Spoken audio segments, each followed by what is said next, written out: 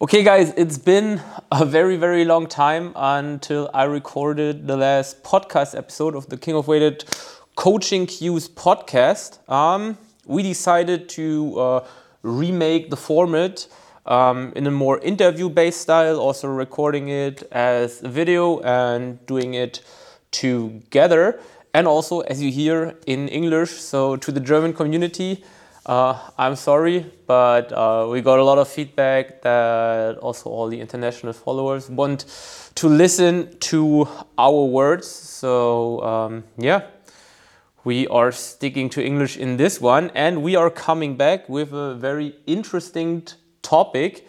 And on this weekend, there was the final WEB first World Championship in weighted calisthenics here in Berlin. I had the honor to be the moderator of the live stream. Lois was one of the head judges, responsible actually for almost the whole second day of judging the competition. And today we want to talk about what the main technical difficulties, technical problems in all the lifts of the competition were that we saw and that we want to talk about to help you to avoid these mistakes if you also feel like you are one of them. And yeah, let's get it started. Let's start with the first lift, which was the muscle up. Yeah, so shall we start with the girls or with the men, as we have the ring muscle up for the girls? Let's start with the bar muscle up. I think the ring muscle up can be a whole extra episode for itself. All right. So we have the classic order of the muscle up, followed by the pull up and chin up, followed by the dip and the squat. So the competition order of the lifts. And in the muscle up, one of the main things that we could see that has been done incorrectly or not appropriate to competition rules was the knee kick. So this was also judged very strictly, and during the competition it was allowed to use some kind of knee kick as long as it does not assist in getting over the bar. So a slight knee bend would have been valid, but too big of a knee kick wouldn't be valid. And this is also one of the main things that we have spotted in the competition. And from your trainer perspective, if someone repetitively makes this wrong, what would be your advice? What would be your cue? As we of course want to help our listeners to avoid this. So how would you teach someone to keep the legs straight in like despite only getting stronger, of course? Of course. So we need to take into account that these athletes were lifting with some real heavy weights and they're working very close to their maximum potential. So some deviation in form will be likely. So there is no other way around. When we're talking about perfect technique, we always need to have some kind of intensity gap. What I mean with this, so you should not work very close to failure, because then taking care of your form might be almost impossible. But in general, when you want to improve your body tension in the muscle up, it is very useful to practice the muscle up with a lighter intensity. So really trying to implement body weight muscle ups or muscle ups with slightly reduced load and working on the explosiveness. And when you work on the explosiveness, also your pulling height will increase, and so you don't need that compensations from the legs anymore. And that would be my main thing that I would recommend to do if you if you're having problems with your body tension in the muscle ups. Mm-hmm. The main thing that I recognize what a lot of athletes were doing, like not wrong, but not optimal, was their pulling timing, which often also comes together with a bit of knee kick to correct the pulling direction. Now it gets a bit complicated to explain this, but when we're looking at a muscle up, we're swinging forward, and in the point of return or shortly after, we want to initiate our pull to really have that upward force with a bit of rotation to get over the bar. What happened to also very, very experienced athletes is that they pulled a bit too early. That means the athlete swing in, swing in, and shortly before the point of return, they started to pull up. That means the weight was still moving forward and they needed the knee kick to correct the path of the weight. And this happened to actually every second athlete, at least. That was really happening a lot. And same as you said, that is something you can really easily practice with a lot of repetition, meaning a lot of sets of muscle ups with very light intensity, just to really program that movement pattern with the correct timing, because you need to relearn it on every stage of intensity again, which makes it pretty hard, as a muscle up with 10 kg feels different than a muscle up with 15, than a muscle up with 20, versus a bodyweight muscle up, as your center of mass is always different, and so the timing feels a bit different. Meaning it's a hell lot of practice that is needed, but timing was definitely the main issue that I recognized athletes can easily improve. Yeah, and on the other hand, we didn't see that many hip kicks, so I was surprised by that. And yeah, but overall, the technique in the muscle ups was actually pretty good. Yeah, I mean, we're talking about a world's. Yeah, so so we're always talking about the best of the best sure. now. So the critic is on a very top level. Let's put it like this. Exactly. And yeah, that's the main things that I spotted for myself, since most people didn't have any issues with the transition, or less with the transition.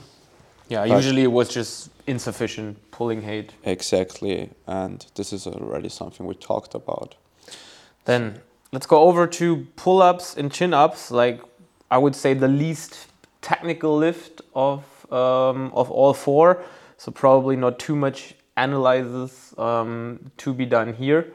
First of all, I think the majority of non-French athletes did chin-ups as expected, as for most the closing top part is easier. Most of the French athletes did pull-ups because that's what they are used to and what they are doing like for a very long time, so they're stronger in it. Did you spot some technical mistakes on either chin-ups or pull-ups, especially as a judge, as you saw that pretty good from your perspective? So as I was responsible for the closing part, so if the athletes had the chin over the bar or not, it was really hard for me to focus on other things during at the time I was judging. So, but in general, what I could see was that many athletes didn't read the rule book properly, because there was the rule that when you're starting with a depressed scapula, so in an active hang, you're not allowed to go into a passive hang and then pull, because that is kind of a downward movement. So like using the bounce. Exactly, so using some kind of momentum. And this is actually like a stretch reflex that you can use to accelerate your lift off in the pull-up, which will also make the closing a tiny bit easier. And this is something that happened actually a couple of times. But yeah, that was one of the things that I spotted. And in general, what would you suggest for training this, like especially in the peaking phase shortly before the competition? So, yeah, you always should practice the competition lifts regarding the competition rules. So you can have one session per week, for example, where you're practicing your regular pull-ups, and one session per week where you're going to practice your competition pull-ups, and you're going to do them like they should be done in the competition. So you can either start in the passive hang then, and then accelerating from there, or starting from the depressed hang. But when you're starting from a deep pressed hang, you need to stay in this deep pressed position, and you need to try to avoid in getting out of that position and losing that tension. What I think also killed the performance a bit of a lot of athletes, also our athlete Haruna was not used to it, was the long time, like you got a start command when you were allowed to pull, and until that you needed to hang. And sometimes, depending on how the weight moved, how focused the command judge was, it was up to like 3 seconds of a hang that you had, which feels like 1 minute when you are the competitive athlete, and that really drains you. And then lifting off explosive with a max load on the belt, that was very hard for most of the athletes. And that is also something what I think I took away from the competition with prepping our athletes the next time is working with longer hang times in before that submax singles that we will have in the weeks before the competition. So also if you are looking forward to compete, and if you know that there will be a starting command to pull, you should definitely practice with a longer hang phase in before. That will get you used to it and not kill your planned weights in the competition, because a lot of athletes I think needed to decrease their opener weight a bit to be able to pull this weight easily over the bar. Definitely, I totally agree with that. Then what else do we saw? Like, as I said, that the pull-up and the chin-up are not too technically, so you cannot do too much wrong. Sometimes we had very, very flared elbows, which kills the leverage at the top position a bit. So if these athletes would focus a bit more on having elbows in, they might have a stronger top position, but close to 1 rep max or at your 1 rep max. It's hard to say if it's really a technical mistake or if it's just not strong enough on that day. But that was something that I spotted a lot. But other than that, chin-ups, pull-ups, easy lift. So let's go over to probably the most technical upper body lift, or at least on one stage with the muscle up, is the dip. And here we could also see any kind of technical breakdown. Mm-hmm. What was the one? Probably already know what you're going to say. What was the number one technical mistake that you spotted? Of course, the depth of the dips. So we had plenty of athletes dipping above 90-degree elbow flexion. And in the competition, it was said that you need to have the posterior delt just below the elbow cap. And some people were dipping really borderline. So just to 90 degrees elbow flexion, which is not enough. So you need to really have the rear delt parallel with the elbow cap. And this was definitely the mistake that we have spotted the most. So and most of the athletes were not conditioned to the correct depth, basically. Exactly. But this is also due to the different competition rules through all over the world, because some federations, they only need to go down towards 90-degree elbow flexion, but not having the rear delt below the elbow. So not everybody was aware of that. And so that was the main. In your opinion, what's the better rule? Like 90-degree, descending upper arm, rear delt below elbows? What's your favorite, if you could choose? If I could choose, personally, I would say 90 degrees. 90 degrees? Yeah. And where is the point that you would measure it? So, when, let's say, the medial part of the elbow should be at the shoulder joint, in line with each other. Makes it also hard to see in the end. So I actually have no opinion on this. As a good dipper, of course, a bit higher would be good for me. Of course, because the force production will be way higher this way. As a judge, I think is like rear delt below elbow is like something that you can it's like a clear point. Definitely, yeah. Which makes it easier to judge. I definitely agree with those competition rules. as they are. And I do like them because it gives a standard to the whole industry. And yeah, so also the athletes have to adjust a little bit. So it's like the same with powerlifting. They're also implementing now the elbow rule in the bench press. Yeah.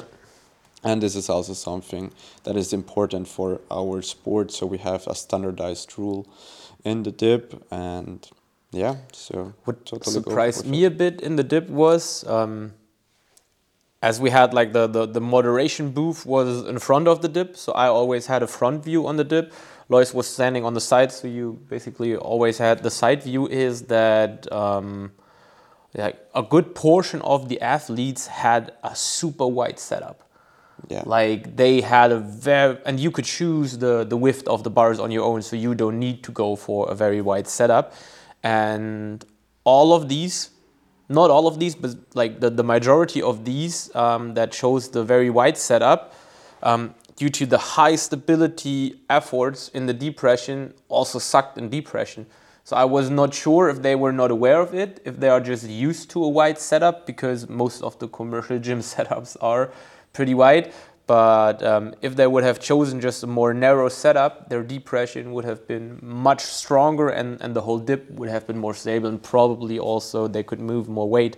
So that was something setup-wise that I think a lot of athletes can improve just by dipping on a proper setup. Of course, it's also what you're used to, what feels comfortable for you, but I was surprised that a lot of athletes chose this wide width, because it's obviously not beneficial in the most cases. Yeah, but most of these athletes were actually pretty tall, and for people with longer arms, this would shorten the range of motion they need to go through. And that would be... At least a bit. But you could also compensate this by just rotating the elbows a bit more out. Sure, that would also work. But having a more chest dominant dip is the best for calisthenics athletes, as we are more shoulder dominant in our training, or most of the time. Yeah.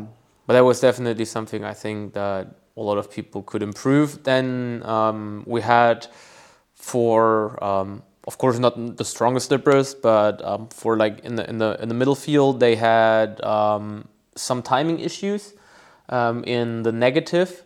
In the positive part of the dip, with opening chest up too early. And there we also saw some no reps.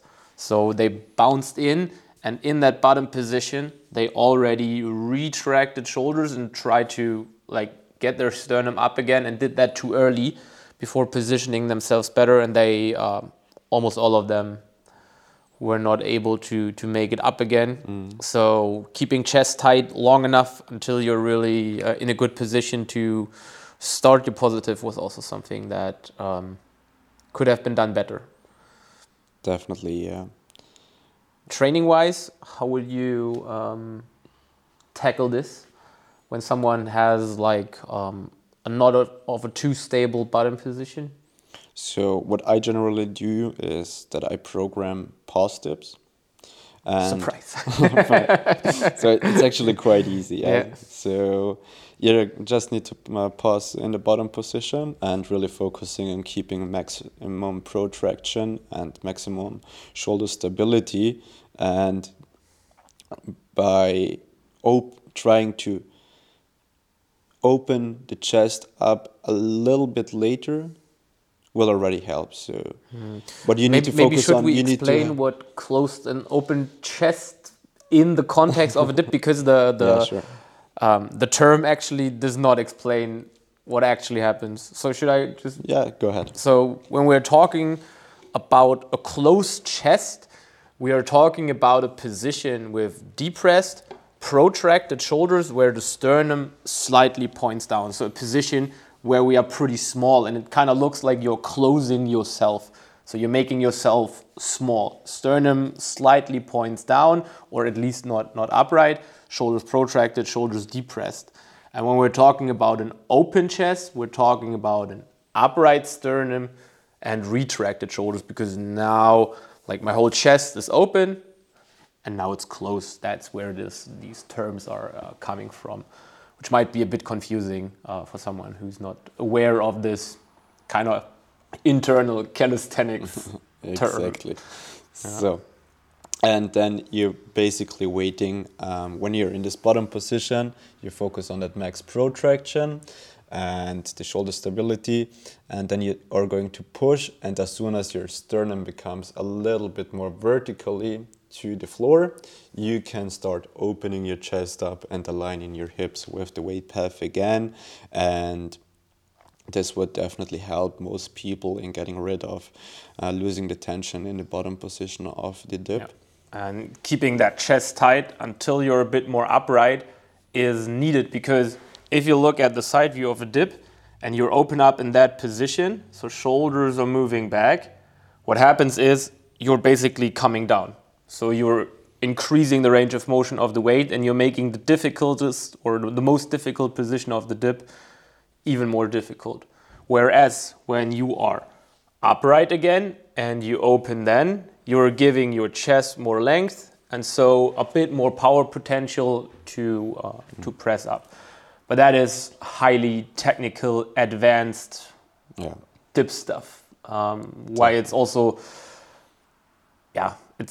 that's why it's so technical lift, basically, because there's a lot of details with which you can really improve your technique on it, which also makes the dip, I think, the most coaching demanding lift from the upper body, at least. Yeah, I totally agree with that. All right, and lastly, we had the squats. Which is basically also maybe a total episode, but like let's stick to it. What was the number one mistake you spotted? I was very surprised that I saw, I think, at least 10 to 20% of athletes not squatting with full equipment. So there were a lot of athletes squatting without knee sleeves, which like automatically cuts, I think, statistically like 5 kg or something, depending on the sleeve, maybe even more. And even a few squatted without a belt, like, which I think is pretty hardcore in a 1 rep max squat, as that like cuts down your stability so much, and is probably not the best idea if you really want to hit good numbers. So that was something that surprised me, and that is of course not a technical mistake because you are allowed to do that. But for a 1 rep max competition, that is not meant in a bad way, but that is a bit stupid because you're wasting potential just by not wanting to use equipment. Exactly, that's true. Yeah, and the most no reps that we gave were due to death. Yeah, so, I can relate. So, yeah, but that's actually a highly individual thing. That comes down to mobility and how you're training your squats. And this is actually something that is happening all the time and you can't avoid at all. What we saw with some of the girls, at least more with the girls than with the boys, was that confidence played a big role. So like we saw squats from the male athletes that were like 100% shrimped up, and there was no sign that they are giving up. Like there was the option of passing out or standing up. Like that was so much fun to see and such a good energy, because like that was really max effort squat.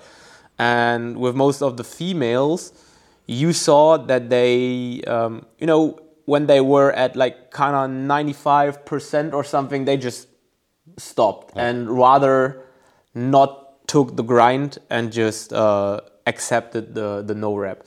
That was something that I saw with, of course not all, but with some of the girls. Yeah, but I think that also comes down to training experience. So if you're not training that long, you're not able to grind that properly, because more advanced athletes, even though they think they can't do one more repetition, most of the time they still can get one single rep out of it, because they are able to push them beyond their own barriers. And maybe also training company, like Yeah. if you have someone that really helps you pushing the boundaries. And that's true, yeah.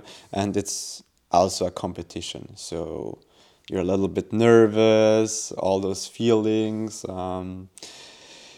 contributing to it. And therefore, yeah, I totally understand that not everyone is able to grind through those lifts.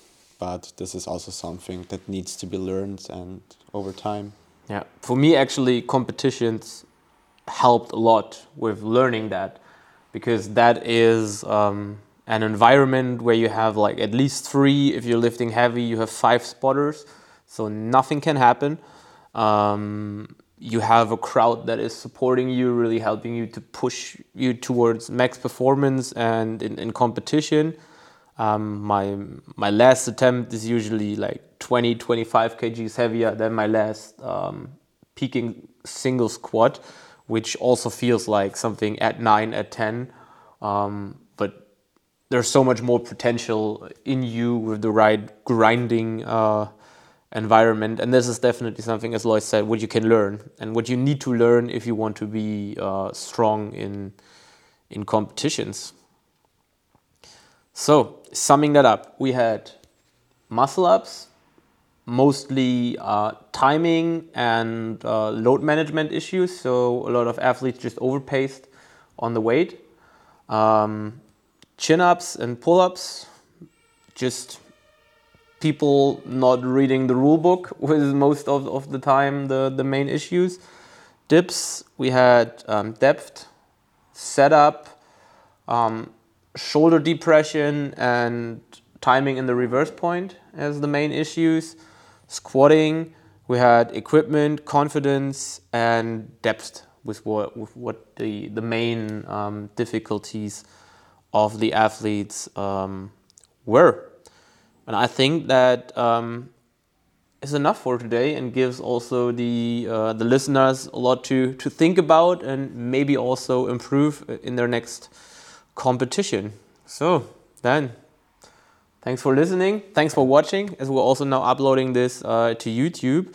And if you have ideas, wishes for new episodes, we're now trying to get you at least one per week. I think we haven't talked about it, but is one per week? Can we do that? Sounds good, yeah. Yeah. Then exactly. Then see you next week. see you next time.